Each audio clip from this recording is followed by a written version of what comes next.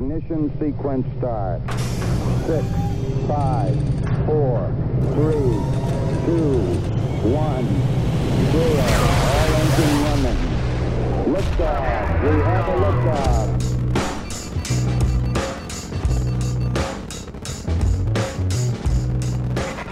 Well, all right. Welcome to the Launchpad Podcast. I'm Aaron. I'm Matt. I'm Tom Holland. We have a special guest in the Launchpad today. We have world-famous director, creator of Fright Night, wrote, direct Fright Night, directed and co-wrote Child's Play. He's done multiple Tales from the Crypt episodes. He wrote Psycho 2. He worked on Class of 1984. I mean, this guy has done more than you realize, and you start looking at different things, and you're like, oh, he did that, he did that, he did that. So, Tom, welcome to the show. Thank you very, very much. It's very nice to be here. Tom is a legend, and, you know, to work on any movies, I know that, like, Aaron and I have always wanted to work on a movie that has a lasting impression on not just the fans of the genre, whatever it may be, but cinema. But you have done multiple films, multiple TV shows that have that title. Start us back in the day. Where did you grow up? When did you start getting into films? Tell us a little bit about your childhood. Well, I'm probably like you two guys. I came out of nowhere in the sense that I didn't know anybody in the business. I was born in Vassar Hospital in Poughkeepsie, New York. I was raised a lot of the time in a small town across the Hudson River called Highland, New York. But my father also had a men's store, and then later on a woman's store in a place called Ossining, New York, which was a bedroom community, or is a bedroom community to New York City. It's also the home of Sing Sing prison, and I always described it as the asshole of Westchester County. Oh, okay. You know, it was where the rich people caught the train to and from New York City. Okay. Back in the day, it was a commuter town to New York City. So that's like if you said you were from Queens and then from Long Island. Mm-hmm. And then they took the thruway and they put it out to the Hamptons and wrecked the Hamptons. What got you the bug? What were the first movies that you saw and were like, that's what I want to do? I never wanted to do. My two greatest pleasures were reading and watching movies, and doing this has ruined both for me. Oh, no. I don't know. I was always different. You know, there was nobody like me that I grew up with. I'm sure you guys can say the same thing. Nobody was interested in what I was interested in. You were the evil Ed of your group? Well, I lived either in the library or in the movie house. Sure. You know, I mean, I was insane. I drove once 60 miles or something like that to catch Sergio Leone's Duck You Sucker. Oh, yeah, Fistful of Dynamite. I was so in love. Well, because I was so in love with Leone. But I mean, people thought I was mad. You know, can you imagine that from Highland, New York? I mean, you know, so anyway, so I was like the only guy who was interested, you know, in film, but also story. There was no way to get there I didn't know anybody, you know, so I ended up meeting a drama teacher. His claim to fame was that he had discovered Ernie Kovacs in New Jersey. Mm-hmm. And he became a friend, and he thought maybe I could be an actor because nobody knew how to get into movies in those days. And this, believe it or not, was before film schools, okay? So he got me a job during the summer of my 16th birthday, which means that I was 15 when I started, apprenticing at Bucks County Playhouse in Bucks County, Pennsylvania. I was surrounded with actors and directors in some cases for the productions, but what they did was they told me about all these acting classes in New York, and I wasn't particularly interested in being an actor, but there was no other way into it. So I was working for my father, clerking, and then on the weekends, I would take the New York Central in for acting classes on Saturday. I mean, I was really young. I'd cry. I wasn't in college yet, so I was still in high school. So I learned about acting in the good acting schools then. So anyway, what I did is I got myself in the Northwestern University into the theater school with Alvina Krauss, who at that time was the famous teacher at Northwestern. And I spent a year there, and then I went to New York City, and I got an agent, and I was sent out, and I started to work as an actor, and I got a 7-year contract at Warner Brothers. And I was signed by Jack Warner himself.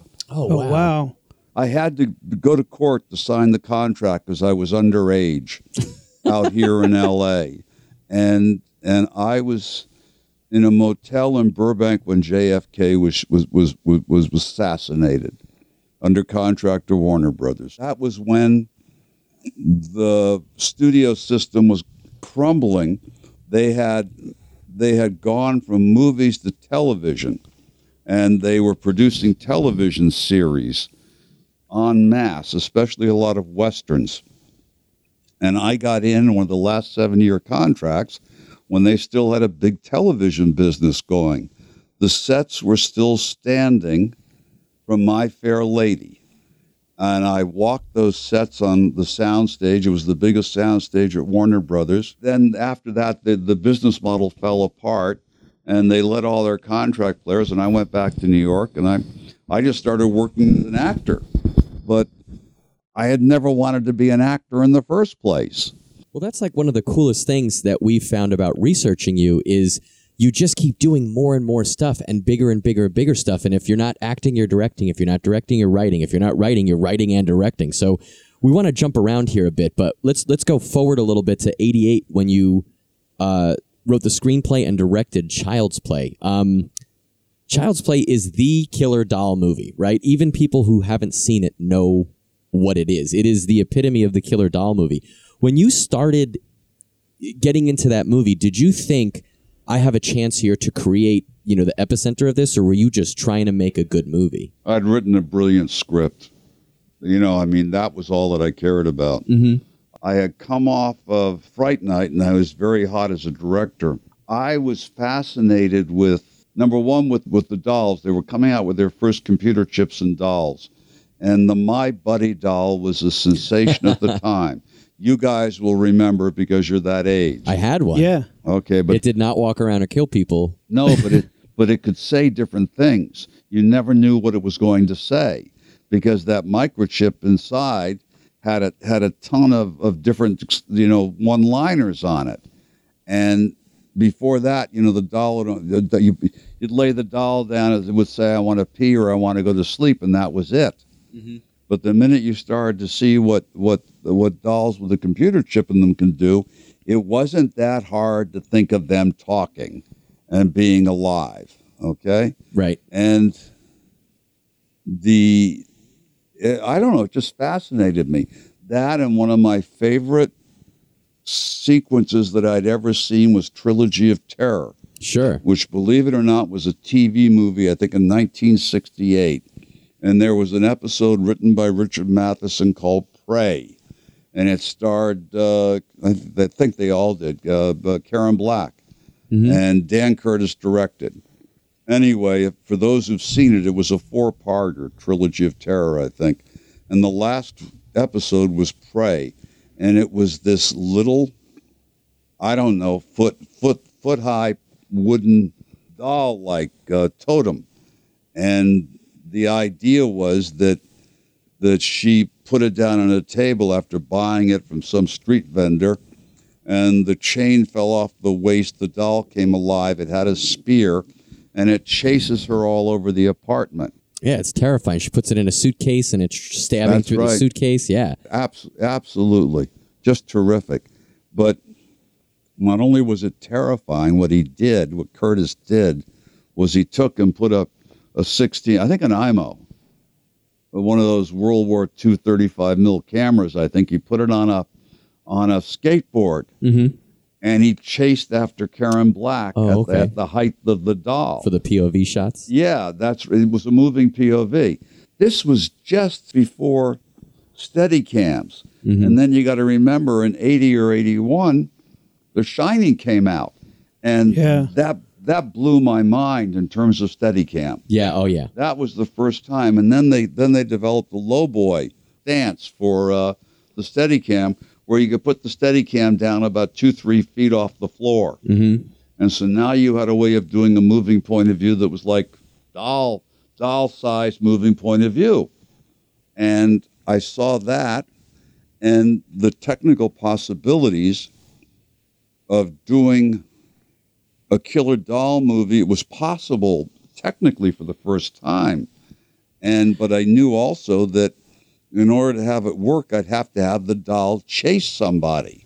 So what I had in my head was that whenever the doll couldn't do things, or the puppetry wasn't available, or the doll couldn't move or whatever, as long as I had the doll chasing its intended victim, and I could cut to a moving point of view, then I could cut back to a tight close-up of the doll and his face, I had a visual sequence that would work. Sure. And I knew that from Prey. When you're working on this, I know it takes a lot of puppeteers and a lot of people behind the scenes to make the Chucky doll move and react. When you're shooting this, did you know it was going to work, or were there moments where you just see like these 8 people puppeteering and you're just like, man, is this going to look the way I want? Or did you know that it was going to work while you were shooting it? Try 11 or 12 people. I can't remember now. Wow. I've got the photos somewhere. TH Terror Time, which is my website, has a store. And we're in the process of putting together a picture book, a photo book of production stills from Child's Play that's nobody's seen, but it's heavy on how it was done, the puppeteering. Oh, wow. So no, Aaron, I didn't know any of it was going to work. Wow. It was insane to even try this. Yeah. I mean, it had never been tried. And you got to remember, I had gone and I had tried to work. Jesus, you try to be political in this business, you know. The original script written by Don Mancini had no bad guy in it. It had no Charles Lee Ray. It didn't have any visual sequences which were structured in such a way that it could be done. It didn't lend itself to being shot or produced in a way that would give you a chance of having success. All you had to do was look at the movies that were being made at the time and how terrible they were. Leprechaun, Puppet Master. I can't remember. You guys can look them up, but you had a whole slew of those kinds of things that didn't work. The closest thing that worked was Sean Connery's first film.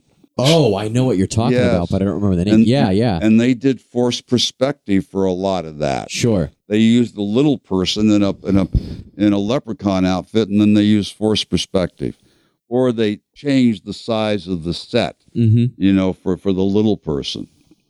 So that was the best film that I was aware of at the time, dealing with dolls or leprechauns, or small people.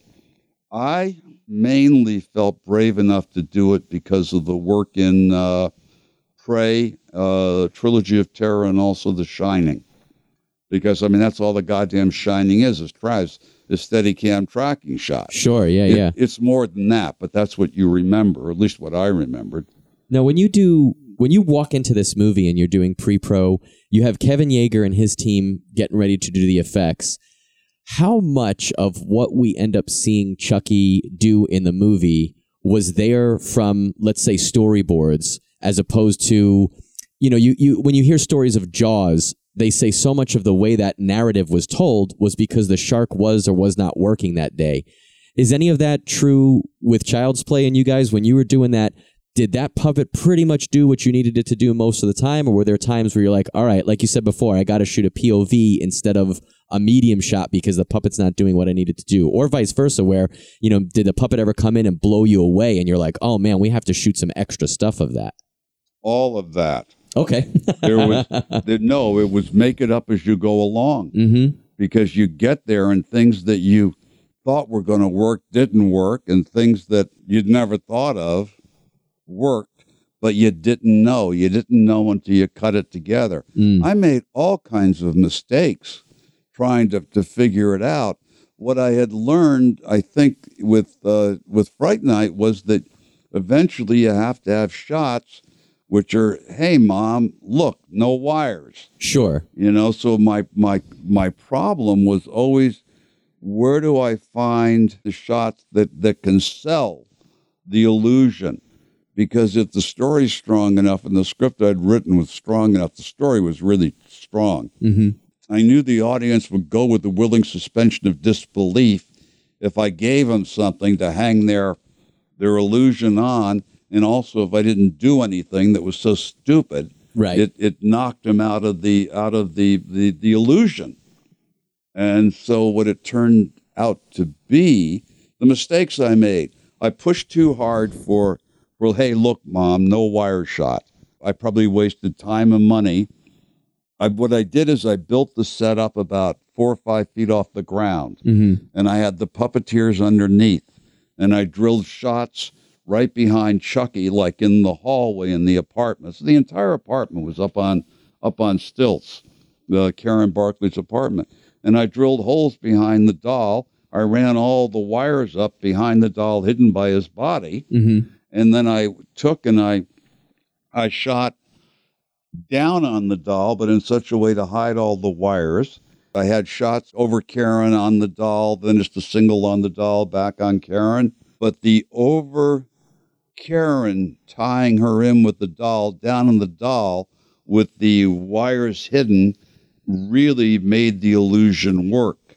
But the other thing I did was I took Ed Gale, who's a small person, to whom I will always be indebted, because he was a real trooper and brave. And I had Ed Gale standing in for Chucky in large sets. And sometimes that worked brilliantly, which, like when they set him afire and he kicks his way out of the grate of the fireplace and comes out, that's Ed Gale in an enlarged set. Mm-hmm. Okay? And he's wearing a breathing device that's hidden beneath the mask of Chucky. And that works like hell. Contra. I also shot on an oversized set a scene between Chucky and the voodoo doctor in his kitchen. That's one of my favorite scenes of that entire movie. And there's a lot of them, but that's probably number one. What I found when I cut that together was a much longer scene, and I had to cut it down. Because although Ed was just terrific, the movement, the difference in the movement between Ed and the puppet were very, very different. Sure. And I can't explain why, but the puppet movement somehow made it more believable for the audience than having Ed in an overbuilt set in the Chucky costume disturbed the illusion that it was a doll. The movements were too fluid, and you could tell it was a human being. So I had to cut down on the dramatic stuff with Ed, and I had to use more of the doll. But this was all kinds of things that I discovered in cutting and previewing. When I was shooting, I didn't know what was going to work. I had to go with what my eye was telling me, and I was constantly thinking of other backups. I would be thinking of shooting a scene, and I was thinking, well, if this didn't work, I'll have this. And if that doesn't work, I'll have that. So sometimes I had 3 different ways of cutting a scene to try to maintain the illusion that Chucky was a doll and alive. In other words, Aaron, it was hellacious, and we didn't know what we were doing. And of course, we got back in L.A. and the studio started to beat the hell out of me for going over. It was the 3rd administration, by the way. I started with one administration who were behind the film, wow. and I ended up with the 3rd administration who could have given a damn and just wanted to shut down because it was costing them too much money. And I ended up with a TV guy who ran UA for 5 minutes. This was when Kirk Kerkorian was shoving people in and out of UA and MGM, trying to figure out how to suck more money out. Oh, wow. Yeah, Kirk Kerkorian, single-handedly destroyed MGM, the greatest studio in Hollywood, by selling and reselling it. And the money that he gutted out of MGM went to the MGM Grand in Las Vegas. So, I mean, I have stories. I mean, the last day that MGM was open, they walked the lion out the front gates, and I was there, with my wife and Roddy McDowell. And Roddy and I had walked MGM for like 2 or 3 days before it was finally shut down. And I wish that I'd recorded it. He knew what movies were shot on every stage. He knew where people were having assignations, to have love affairs on the lot. We went to the library, and the librarian was in tears and dumping books and production photos into the garbage and hauling them away. That's when Debbie Reynolds went down and bought all the costumes for $1.95. Oh, man. And I was just too young. When you're younger and you're working all the time, all you're thinking about is yourself and the next job. For sure. And that there's that forward rush, and you're not thinking about you have no affection for the history of the business. Roddy told me this. Hollywood has no history. Roddy really influenced me a lot into this, because Roddy was an oral history of Hollywood, was Roddy. And he used to go out to the motion picture home, and he would hang out with the silent movie stars. And he would get them to talk to him about the movies they'd made, the silence. And he knew every silent movie. And I think The Parade Goes By Browning, or whatever his name was probably about the only contact I had with silent movies. One of my favorite scenes in Chucky, when you're talking about building that suspense and building these moments, I mean, the battery scene alone is one of these excellent moments, like masterclass moments of suspense, because she's the realization that maybe the doll is alive when she looks for the batteries. That moment was so good. Now, was that scripted that way? Was that something that you came up with, or was that something that came out of a necessity? My memory is, and I could be wrong because it's been so long ago, that was the one moment I used from a John LaFia draft of, it wasn't called Child's Play. What was it called? Blood Buddy. He'd done a rewrite for another director. I was on it. I couldn't get a script out of the goddamn thing. There was the problem was, this is where you get into, you can't run anybody down, run anybody up. Everybody's trying to stay alive and do something halfway good. There was no Charles Lee Ray. There was no antagonist in the Mancini script. It had no tension, no drive, and no suspense. And I couldn't solve it. I left and I went on and made Fatal Beauty. And the guy who directed The Stepfather came in and took it over. And he brought that writer in, LaFia. And they were struggling to do something with it. You could tell it when they were struggling to get some narrative in it and to get some suspense. And I don't know, the one moment I remember in it, I think, was the batteries dropping out, but maybe not. I can't remember. Anyway, that sequence, it certainly didn't have anything that I did, because that's an 8-minute visual set piece, Aaron, that from the moment she comes back from the police station, she goes to throw the good guy box away, the batteries fall out. That leads to her then starting to wonder about Chucky. And she goes in and she gets the doll in the living room. She opens the back of the thing, and there are no batteries in there. Then I have the head do a 180, which is from The Exorcist. Yeah, The Exorcist moment. And she's absolutely terrified, and she drops it. And it rolls under the couch. You have no idea what I went through to try to have that goddamn doll roll under the couch. No, but I mean, was that a vertical set? Well, what I did finally is I went to an incline. But first what I tried to do was drop it and use fishing line to pull it under the couch. But it didn't look right. Right. So this is what I'm saying. You're learning as you go. So what I did is I took and I put the floor on a 45-degree tilt. And then I put the couch on a tilt at the bottom, and we dropped the doll, and it landed right in front of the couch and went right under the couch because the floor was on a 45-degree incline. But, I adjusted the camera for that, so you read it as a straight drop. Sure. But that's how that's done. Then it goes to her getting down on her knees and looking under the couch. This is all me now. And there's nothing more vulnerable. You know the doll's alive, but she doesn't. And that's Hitchcock's great line about, you put some dynamite under the kitchen table and the audience knows, but the people on screen don't. Mm-hmm. And that's the same thing at work in Child's Play. And finally, she can't get anything out of the doll, and she threatens to throw it in the fireplace. And then I think it's a cowboy shot framed from the waist up on her and Chucky comes alive. And that goes all the way through the fight in the living room, to the doll running out, to her chasing the doll down the stairs, in the elevator, and then out the front door in front of the building. It's an 8-minute visual set piece. There's hardly any dialogue. It's all visual. Right.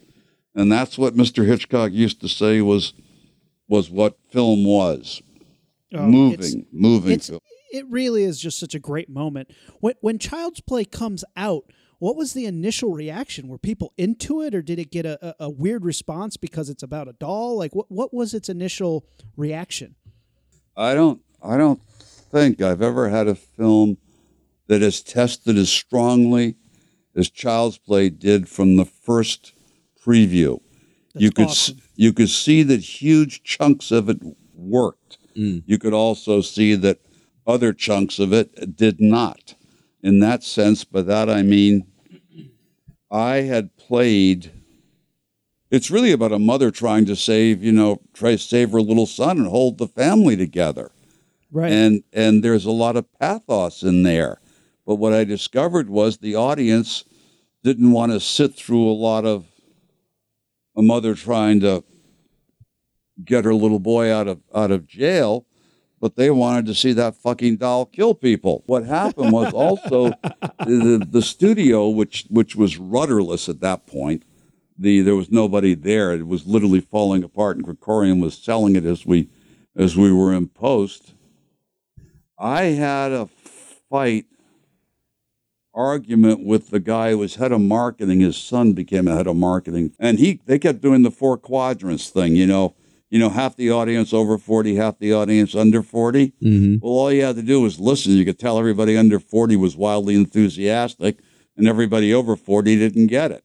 So as I pushed them, and the audience got younger and younger for the testing, the scores went up and up and up.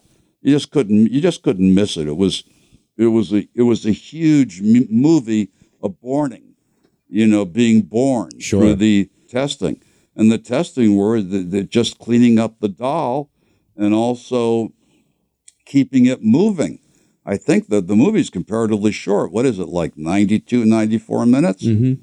The one who gave a brilliant performance that isn't there is Catherine Hicks. I mean, she really played the hell out of the mother. But somehow keeping the long dialogue scenes didn't work as much as moving it along. But the movie was always a hit. It was never expected to be a hit. I mean, God knows, UA under its third administration, I had to rewrite the last 4 or 5 pages over a weekend because the pressure from the studio was so great to cut costs. They told me they wanted me to cut Chucky in the third act. And I said, are you crazy? No Chucky, no mood. Sure. But there I was. They wouldn't give me any more money to continue. And there were just horrendous technical problems. But it's nobody's fault. Everybody was doing the best they could, and everybody was learning as they go. And you had puppeteers under the set, literally under the floor. They were on TV screens. The TV screens then gave you a reverse image. So the image was never, camera right, camera right. Oh. Camera right was really camera left. Oh, no. That's ridiculous. Ruby and I have both puppeteered before, and I know I've used a monitor before, and I can only imagine how hard it would be with that extra flip on that axis. Wow. Well, also what that meant that I couldn't get an eye line. Sure. Even getting an eye line out of the doll was hell. So Wow. all I could do was sit there, turn the camera on, and keep working and telling the puppeteers beneath whether it was good or not. But it wasn't Sure. it was nobody's fault. It was the way it was. That's amazing. And it's funny because one thing I wanted to hit on before we move on to the next movie was you think of Chucky, you think of Child's Play, that there's a lot of technical aspect, there's a lot of practical effects. And if anyone's ever walked by a movie set before, that is difficult and complicated. But something that I think, at least in the final film, doesn't even come across as an issue. It almost is like you don't realize it, but pretty much I think your main human protagonist is Andy, the little boy. And I think that boy did an amazing job as an actor. And I got to give you extra credit as a director, not only for making this amazing practical effects movie, but one of your main leads was a little boy who so much of that movie rides on him. And I think it's important. My absolute favorite, I call it a horror movie, but it's more of a thriller. But my favorite scary movie is Night of the Hunter with Robert Meacham. And part of the reason that is terrifying is because he's menacing those children the whole movie. And that's what's happening here. Even more so than when he tries to kill Chris Sarandon or anything like that. He's menacing this child. And I think you do an amazing job of putting that child in peril and making the audience afraid for him, Can you imagine trying to do that today? No, you wouldn't be able to. You wouldn't be able to. You wouldn't be able to get it done. Well, I mean, look at Cloak and Dagger. Mm-hmm. I mean, I couldn't make Cloak and Dagger today with Henry Thomas as a little boy. Back when I made Cloak and Dagger, the only prohibition was you couldn't put a gun right to a kid's head. That was all you weren't able to do. Oh, that's the only thing you weren't able to do. Well, think about it. Trilogy of Terror in 1968 on ABC, I think. You couldn't have got that on TV by 1970 or 71. Sure. So I mean, all you're looking at is a combination of growing standards and practices, which essentially straitjacket whatever's going on creatively. And then at the same time, other things are going totally on. As the culture changes, what you can do and what you can't do changes with it. Sure. And some of it's really stupid and some of it's good, and, who knows. But anyway, all those films were made in the 2 minutes between one kind of censorship or another kind of censorship. Yes, and Alex Vincent was brilliant, and he never acted. That was Alex. Yeah, he did. I mean, just an amazing job. And, it's funny. Not funny. You just have so many talents as a writer, as a director, as an actor yourself. And I think all those things probably symbiotically work to make you the best writer you could be, the best director you could be. I wrote Child's Play to be directed with a doll that I didn't know whether I could make it work or not. Okay. And so therefore what I did is I structured the set pieces, the action, so I could go to points of view, the moving points of view to cover myself. See, that's such a smart way to approach that, though. Like, I got to give you amazing hats off for that. That's a really smart way to approach that. Well, in retrospect, yes, thank you. I mean, but there certainly, as I sat there with things not working, I thought I was an idiot for ever having gotten into it. I don't know why, but I knew there was something in the culture that would want to see that. Mm-hmm. I called it Child's Play. It was obviously Chucky was the star, but who the fuck knew who Chucky was? Right. So you couldn't call it Chucky. So I called it Child's Play because that's what it was. And there's weight to that movie. I mean, the last ending freeze frame on the little boy and Alex as he closes the door, where they've just killed the doll. Well, he's going to be haunted by that doll for the rest of his life. Sure. And, and I've thought about that because I've seen Alex now as an adult at a couple of these horror conventions. And by God, his life has become Child's Play. Sure, and Chucky. yeah. You say, my God, and I got a lot of this from Roddy McDowell, who talked extensively about what it was like being a child growing up within the studio system. What I got from Roddy was that some kids came out of it okay and a lot of kids didn't. Sure, yeah. I remember Roddy saying that the hardest thing that he'd ever done was get a career going after being a child star and being able to graduate to being an adult star, which was almost impossible because the stories, the tragic stories surrounding child actors. Yeah. He was still terrified at 50-some years old about never working again. It's really interesting, whatever the dynamics there. Roddy McDowall plays such a great character in Fright Night as Peter Vincent, which is kind of a Peter Cushing, Vincent Price sort of amalgamation. He's one of the bright points of that movie, playing against all the awesome child actors. But putting that character in a movie, were you inspired by late night movie hosts, like horror movie hosts, to get that character into the script? Yes. That's my childhood. Yeah. That's what Fright Night is, my love letter to the horror genre. But it's my love letter from somebody who grew up watching AIP and Hammer in the late 50s through the 60s. That was the kind of horror that I loved. And then, of course, it all changed when I was an adult and starting out and getting a career going, and it all turned into slasher pictures. Dick Clark with Black Christmas. Mm-hmm. I think that was the first one, wasn't it? It's touted as one of the first. Yeah, for sure. And then you had Halloween, but Halloween was just what John did was he took a Psycho and commercialized it. He took Psycho and made a piece of shit called Halloween. Wow, those are some strong words there. Well, yeah, but compare Halloween to the character. Sure. The tale in Psycho. Sure. So they're both working on the slasher. They're both working on a psychopathic killer out there. Right. Halloween took it another step. Then Sean Cunningham took and went with Friday the 13th and ripped off Halloween. Right. And did an even worse version of Halloween. Right. At least he admits that. Which made $1 gazillion. No, there is no criticism from me to any of these people, but because everybody's just trying to get a job and stay alive and learn their craft. But that's sort of the history, and that's what was dominant when I wrote Fright Night.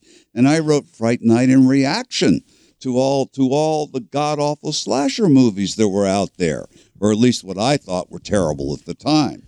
And I came up with the idea of Fright Night when I was writing Cloak and Dagger. And Cloak and Dagger ostensibly was a remake of The Window, which is Cornell Woolrich's juvenile version of Rear Window. Mm-hmm. And that was the Boy Who Cried Wolf story. And that didn't play. So I wrote an original script called Cloak and Dagger. I was working with the director, Richard Franklin, who's no longer with us, but to whom I owe a huge debt, because Richard taught me about film. He taught me about Alfred Hitchcock and John Ford specifically. From Richard, I got everything that they ever taught in graduate school at USC about film and visual set pieces, and that's what I got from Richard Franklin.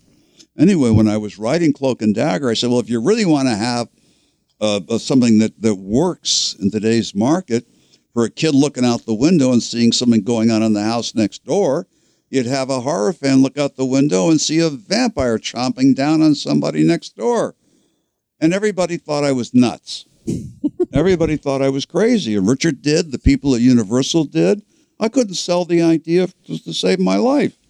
And yet I thought it was a sensational concept. So I walked around, 6 months, 9 months, a year, with that inside of me. And I couldn't get anybody believing me, thinking that. And then suddenly I had the idea for Peter Vincent.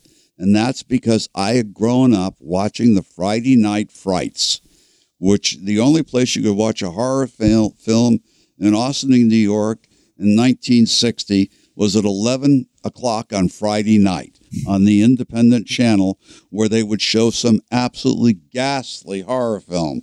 But that were AIP and Hammer and then really god-awful stuff. And that's where I became a horror fan, from growing up watching that stuff.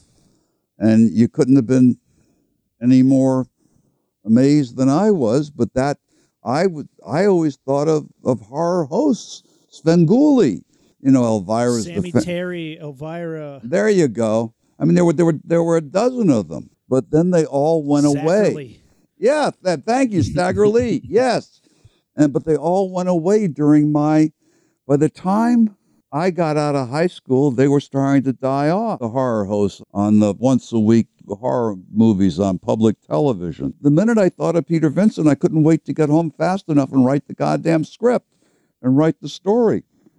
And I don't think I've ever had as much fun writing a movie as I had writing Fright Night, because I was giggling half the time, if not most of the time, because there's something very funny about the idea of a teenage horror fan becoming convinced that his next-door neighbor is a vampire.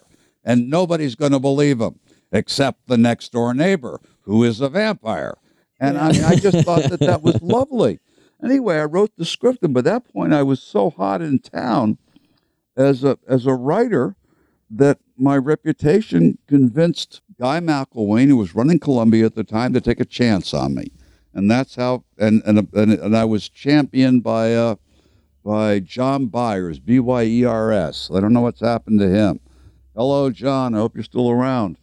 But John championed Fright Night, and Guy McElwain went for it. And it was blessed. The whole thing was blessed. I was blessed because Columbia didn't want to lose the team that had made Ghostbusters. Right. And so what they did is they gave me Richard Edlund. So Richard Edlund went from the most expensive film that Columbia had made in years, Ghostbusters, to their cheapest little film on their release list in 1984 or 85 called Fright Night. But I got the best people for effects that were then extant in Hollywood. And mainly it's in-camera effects, but there are some great matte shots there, too. Absolutely. Yeah. I mean, that's one of the, like you say, there's a couple things here. That movie is great for effects across the board. I'll get to that in a second. But the fact that you were so excited to make it, that comes across as a fan. Aaron and I are also fans of the horror genre. We know those shows that inspired you to write that. Yeah. So when we watch it, we understand the language that you wrote that love letter in.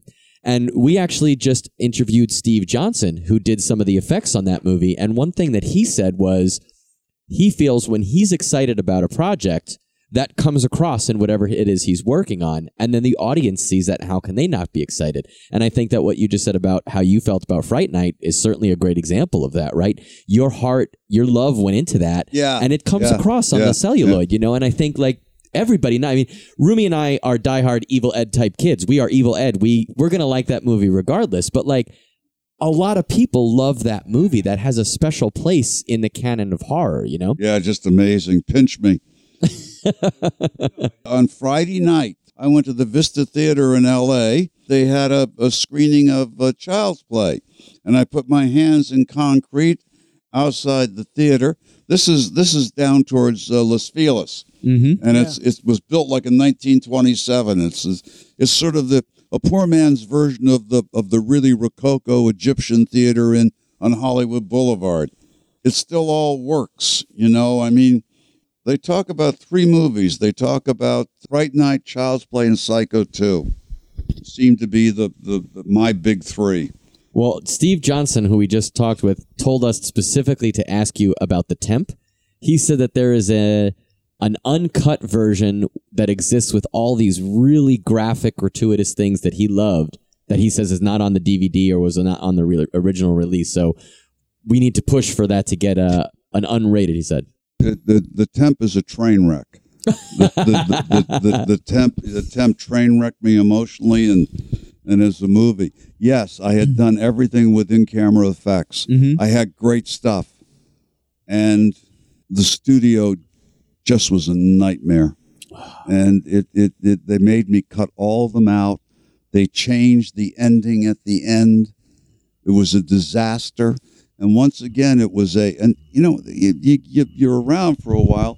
It's hard to blame anybody. Sure, yeah. Because everybody's, stabbing you in the back, and they're all doing it covertly, so you don't know who.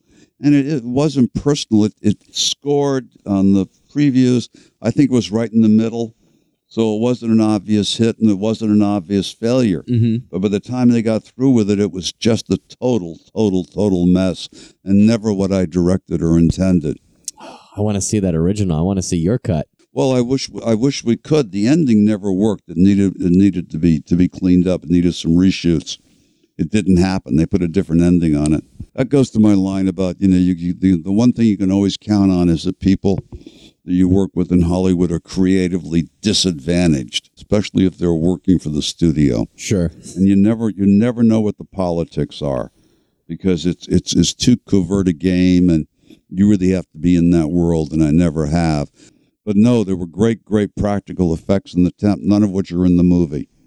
One more thing that I wanted to bring up when you're working with Roddy McDowall on Fright Night is I heard a story where he actually introduced you to Vincent Price. Is that true? Yeah, he had me over for dinner at his house, and it was Vincent and his wife. And the reason that I didn't use Vincent was because his health was failing. I originally wanted Vincent Price. Yeah. And then I got into casting. And the casting director, also great, and her name's out of my head right now, told me that his health was not good enough. And then I think after we'd done the movie, Roddy invited me over for dinner, and it was Vincent Price, and I think his wife's name was Coral Brown. I'm not sure. I think so. Anyway, it was just an absolutely lovely evening. I think, fellas, back to all the people I've met and worked with, I should have had my autograph book out, and I didn't. I think of all the movie props that I didn't bother with. The people that I met that I could have gotten, that I should have gotten autographs from or pictures with, or written down their stories, because one thing that Hollywood's good at among the creative classes are telling stories, rock on tours. If you really want brilliance as a rock on tour, talk to John Landis. He's just about one of the best evenings I ever had was listening to him and Tarantino and Landis going at it, trying to one up each other for trivia. Wow. I got it. One of the best evenings I ever had. What's the situation there? How did that evening happen? Well, I can't. I think it was a Masters of Horror, but I'm not sure. One of those dinners. The other person that really had that depth of knowledge was Anthony Perkins. Tony could do that. I knew every director. I knew every actor that had been in any movie. This was before you started to have direct-to-DVDs. I felt like I'd seen every sound movie and a ton of silent movies. Mm-hmm. But then they started to make direct-to-DVDs and forget about it. Yeah. You got buried beneath this wave of shit. Anyway, there's so many stories that I wish that I'd written down and kept. Roddy was the one who should have written the autobiography. And Roddy kept saying, I really do know where the bodies are buried. And I cannot. He would not write his autobiography because he really did know. Wow. Can we go into Psycho real quick? Because I'd love to talk about that. You compared Psycho to Halloween, and Psycho is probably tied with Exorcist for my second favorite ever. There's just so much to it. You were contracted to write Psycho 2, which right. Those are pretty big shoes to fill. I'd be really concerned about going after the first one. Can you tell us what that process was like? Psycho, the first one is what I don't want to say it changed my life. Sure. But it's certainly, when I saw that, and I was like 10, 11, 12. Yeah. I watched it between my fingers, hiding in my seat with my jacket over my head. I mean, that was the scary, I'd never seen anything like that before. But what that made me aware of, I wasn't aware of editing or cutting until I saw Psycho. And all of a sudden, I realized that those pieces of film have been put together and that somebody was thinking all that out. Before that, I sort of thought of it like Hammer.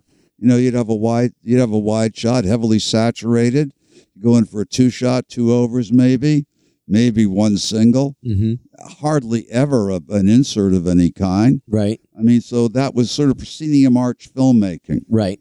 Well, Psycho changed that. It was a whole new way of filmmaking, it seemed like at the time. I know that Hitchcock had been doing that for 30 years, even though he'd never done it quite like that. So you get the call, Tom, we want you to write Psycho 2, this movie that you just said kind of changed your life, at least broaden your horizons on filmmaking. We want you to create the sequel. Yeah. Well, nobody wanted the job. Sure. I mean, all you could have was somebody who was young and untested because nobody else was going to be stupid enough to take it.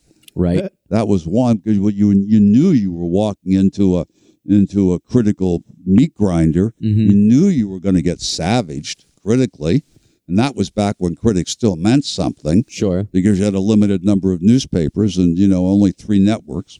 That was a cable movie. If you look on the production credits, you'll see Oak Communications, Mm-hmm. which was like the first cable company in San Diego. So Universal thought it was a cable movie. There was no Psycho legacy. There'd been no Psycho movies. Nobody had ever done anything with the first one. And I knew, and Richard agreed with me, that the only chance we had to become a feature film was to get Tony Perkins back to play Norman. Mm-hmm. So I had to write a script that would appeal enough to really what was a world-class actor. I mean, Tony Perkins is brilliant. I don't know if I liked him, but I sure as hell admired him. Sure. Mean, he was really brilliant. He's got to be one of, if not the smartest actor I ever worked with. But I had to get him back to play the part to be able to get a theatrical, I hoped. Mm-hmm. And so I had to write a character for him. And what I did was I took and I made Norman sympathetic. He was a poor guy, 22 years in an institution, gets out. He's trying desperately to hold on to his sanity while he's being tortured by the relatives of his dead victims who want revenge. And that set up a real character arc for him. Yeah. Because all throughout that movie, Tony never kills anyone, ever. Right. Until the very end, mm-hmm. when he kills his mother. But otherwise, he's the innocent.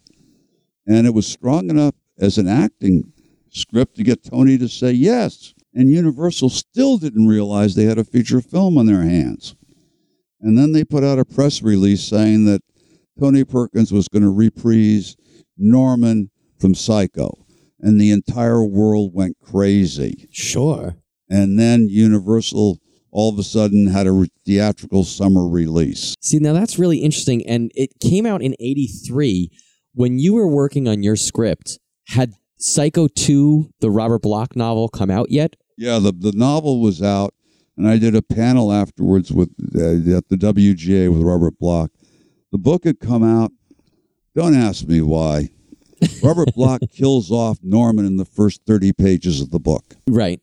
And so the book was just totally unusable. The book has nothing. It has nothing to do with what you wrote. It's a Nothing whole at movie. all. They're making a Psycho movie. It's like self-reflexive and meta in that perspective. And then people start getting killed at the movie theater, at the movie house. It was everything the public didn't want. Exactly. Now I don't know how that happens. I remember I had admired Robert Bloch because he wrote so many of the Amicus films. Mm-hmm. But anyway, he was a lovely man. And I remember being at that panel with him at the WGA, and he criticized me for making it too gratuitously violent. Your movie? Yeah, Psycho 2. And, of course, he was totally right. I mean, the knife going through Vera Miles' throat in Psycho 2 mm-hmm. is a bow to the slasher genre, which was then at the top of the charts in terms of movies. Sure. We were afraid if we didn't have enough violence that the movie wouldn't be commercial enough to succeed. Mm-hmm. We were intimidated by what was then the dominant horror genre in Hollywood, which were the slasher films. And that's why. But otherwise, the story is the story. And I wrote that as an acting piece, mixing it together with visual set pieces and in-camera violent effects, but I think that's what I did on all of them. That's Fright Night, even though Fright Night stays fun all the way.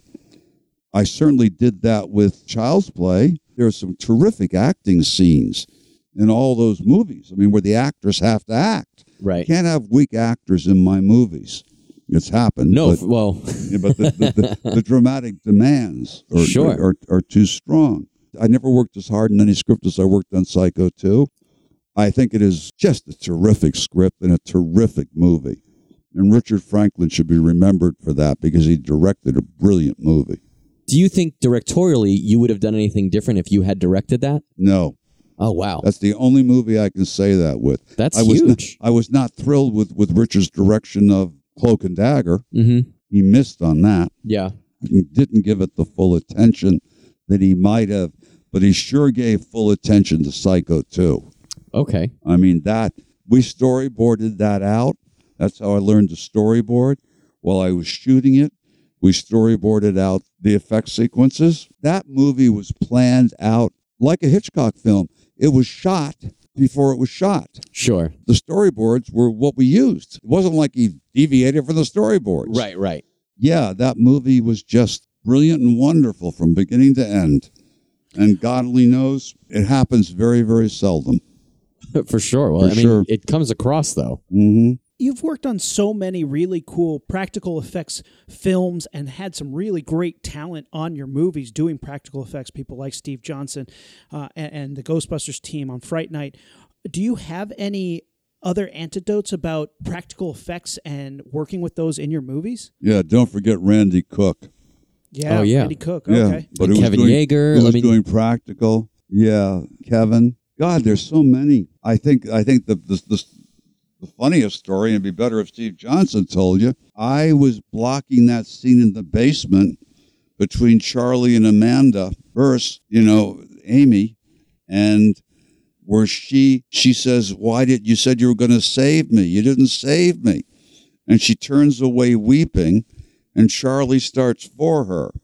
And then she turns around, and you see that horrid shark mouth. Mm-hmm. Yeah. And she goes for him. That wasn't in the script. I got that idea when I was blocking it out, and I was blocking it on a Friday night at the end of the day to shoot on Monday. Yeah. And I looked at her turn, and I said, "Oh my God, that's a great place for a shock reveal." I had Steve Johnson make that on a wing and a prayer over the weekend. And as he tells the story, I told him not to worry about the workmanship too much because it would only be in the movie for a quick flash. And it turns out, of course, that it's the one sheet, Sure, yeah. the mouth. You have it in this room right now. There's in multiple images of it in here. Yeah, so, so Steve saved me. But, he saved me overnight. And apparently the thing was very, very difficult to put in her mouth. Amanda Burst tells me that, and but that's one of those things where a great thing does happen. There was a lot of that going on Child's Play too with Kevin. I remember we were trying to we had all kinds of things set up for the attack in the living room after the doll comes alive, after she threatens to throw it in the fire. And there was a long gimbal for making the doll move behind the furniture as it makes its way towards the front door and runs out, and she chases after it down the elevator. And there was a long gimbal, and it didn't work. And I think finally what those shots of the doll behind the furniture, behind the couch and everything, there's a puppeteer back there with one hand making the doll move for about 2 feet and then dropping it. But we had like a huge tens of thousands of dollar gimbal set up with the doll at the end of it, and it was like on an arm, but it was an arm that was operated by 3 or 4 guys, and it was elliptical, so you couldn't make it go in a straight line. It curved out. I can't describe it. Oh. I have pictures that are in the picture book, but we ended up with just one puppeteer behind the furniture doing it. There was a lot of that kind of thing. Where you're going by a wing and a prayer, and then somebody steps in, is what you said earlier when you came in, Matt. In effect, you can't stand around. Sure, yeah. Even if you don't have a clue how you're going to make it work, you just got to get in there and do something. And I think Child's Play was really a lot that way. That was not true with Fright Night, because Fright Night, those guys knew what would work and what wouldn't. And everything was planned out, and pretty generally, everything worked. So there must be a lesson in all this. Work with the best people you can find, I guess. There you go. I got a good question to finish up on here. I've seen some interviews where you have specifically said that you love horror fan. Yeah, I do. Can you elaborate on that a little bit? Tell us why. Tell us where that feeling comes from. Is there any genre that's growing as much? Maybe superheroes, but that's a much smaller, quicker growth, I think. And I think that'll fade out. Whereas I think horror, we have our niche. Don't you think? I hope so. I hope so. And I am very bored with the Cape Crusaders, but everybody seems to love them. But anyway, what's happening is that the horror genre is exploding. I think that it crosses it over into tent poles now, for good or bad. What makes horror fans so great is that, generally speaking, they're smart as hell. I mean, I talk to people like you guys that know more than I do. Well, I don't know about that. Well, no, but I mean, but you'll know more than I will, and I'll have forgotten. They're so goddamn smart. They're so into the genre. You can't play trivia with a real fan. They'll kill you. I mean, I can't. It's a extremely intelligent fandom. I mean, you would think they'd all be idiots, but but it's the exact opposite. And I think that maybe that's because it's inexpensive comparatively to produce, is the genre that reacts most quickly or reflects most quickly what is going on culturally. Okay. And so it's a very, very alive movement because it also comments on social concerns, even though when it gets too heavy-handed, it drives me out of the theater. Sure. And also, horror is plastic. It can also be character-driven, and it can be a very, very high-class, highbrow, critical film at the same time. Well, The Babadook was terribly good. Yeah, right? Yeah. It's also growing, and it's always been the genre that allowed young filmmakers to get in because it was cheap, comparatively cheap to produce, and you still see that happening. For 2 seconds, and don't tell this to the guy at Universal, but it's not corporatized. But of course it is. Who's the guy at Universal that's churning them out by the dozen? Blumhouse. Blumhouse is who I'm thinking of. That'd be the most consistently successful at this moment in time. The Purge and things like that. But at the same time, God, I look around and I see a ton of independents. I mean, a lot of them are not very good, but boy, you'll see talent in them, and then every now and then somebody pulls it all together. Look, it's very, very, very hard, Matt and Aaron, to pull off a good film. Sure. You need a piece of luck. You need to have luck going on. You need to have everybody pulling together at the same time. And it's very, very, very hard to do. And it isn't just in the control of the writer-director, i.e. me. It isn't. The stars are sleeping together. She decides to sleep with someone else. He now hates her. I mean, who knows? Right. But all this crap is going on all the time. And I've had it where it's really helped and it's saved me. And I've had it where it's just destroyed me. So, and of course, I'm on and off too. It depends on, how am I getting along with my wife? Sure, yeah. Who the hell knows? But I mean, so you need it's just very, very difficult to get everything going in the right direction to make a really good film. But horror is the most alive and interesting of the genres right now, out there to me anyway. But then I probably always felt that way. Sure. Well, Tom Holland, man, is a guy who luck has come and been in your movies at least 3 or 4 big times. I mean, you have created some staples of the genre that will be here long after all of us. Totally accidental. I mean, I had no idea. I mean, it's only about, I don't know. Rob Galuzzo showed up at my door. Horror fans will know who he is. Showed up at my door. He wanted to interview me, I guess, 15 years ago. I had no idea before that there was a growing world of horror fandom out there. I really didn't. I was so busy working. My memory is that Fright Night, got quite good audience reactions in the previews. Mm-hmm. But it was not a guaranteed huge hit. And it went out, and I think it did very well. I know it blew out the theaters in Japan. it wasn't an enormous hit. Child's Play was an enormous hit. Right. And you knew it. You knew it from the first preview. I don't know which is more highly thought of, Fright Night or Child's Play, in terms of critical estimation. It's arguable, that all the sequels and everything have diluted Child's Play. But no, I didn't know. I didn't have a clue. And it seemed to me, Psycho 2 was, I think, the number one movie in the summer of 1983. Can you imagine that now? That's amazing. What? But amazing. How? That's crazy. But my sense is that Psycho 2 fell out of the public memory for 20 years. I guess I can understand that. It just has such a big shadow to walk in. But when you revisit Psycho 2, and anyone listening, if you guys haven't seen this, even if you haven't seen this movie in a while, check it out because it holds up and it really is well done. Yeah. So, I guess what I'm saying is that you never know. You can't deliberately set out to be great or brilliant or to have something last. Henry Farrell years ago wrote Whatever Happened to Baby Jane, told me this. He said 20 years after it's out, somebody taps you on the shoulder and says, hey, that was brilliant. And he was referring to Whatever Happened to Baby Jane. Mm-hmm. It took him 20 years before, and it was when people started doing the musical on it that Henry finally realized that he created a classic in the book. And everybody ends up broke except the movie studios. I want to thank both you guys very much. I want to thank Dennis DeFran, our mutual friend. I have a website called TH Terror Time, and it's got a store on it.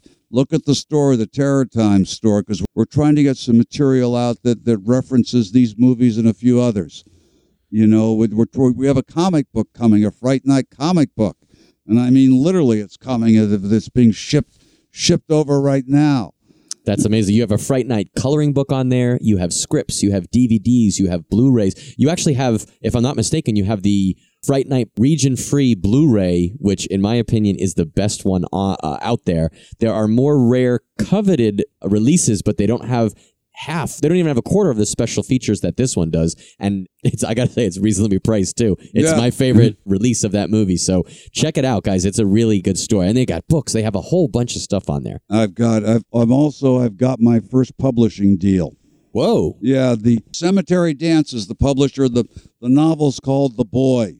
And I don't think I'll get it out this year, but next year for sure. So I'm writing novels now, and I hope you'll be aware of them when they come out, and buy one or two and read them and see what you think. And God bless everybody out there. And for all those people who want to be filmmakers and everything, there are two ways to do it. One is you go watch movies, and the other way is you go out and you shoot them. And there isn't an excuse anymore not to go out and shoot a movie when you can do it on your iPhone. That's true. So you learn by doing.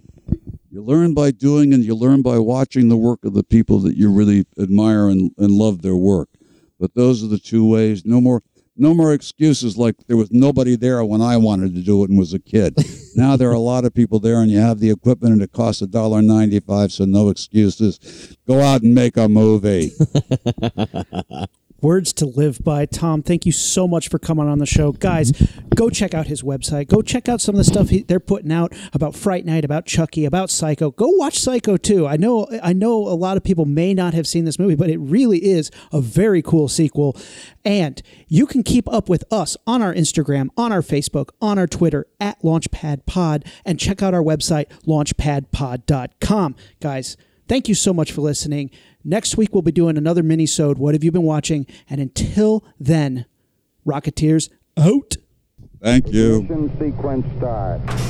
6, 5, 4, 3, 2, 1, 0. All engine running.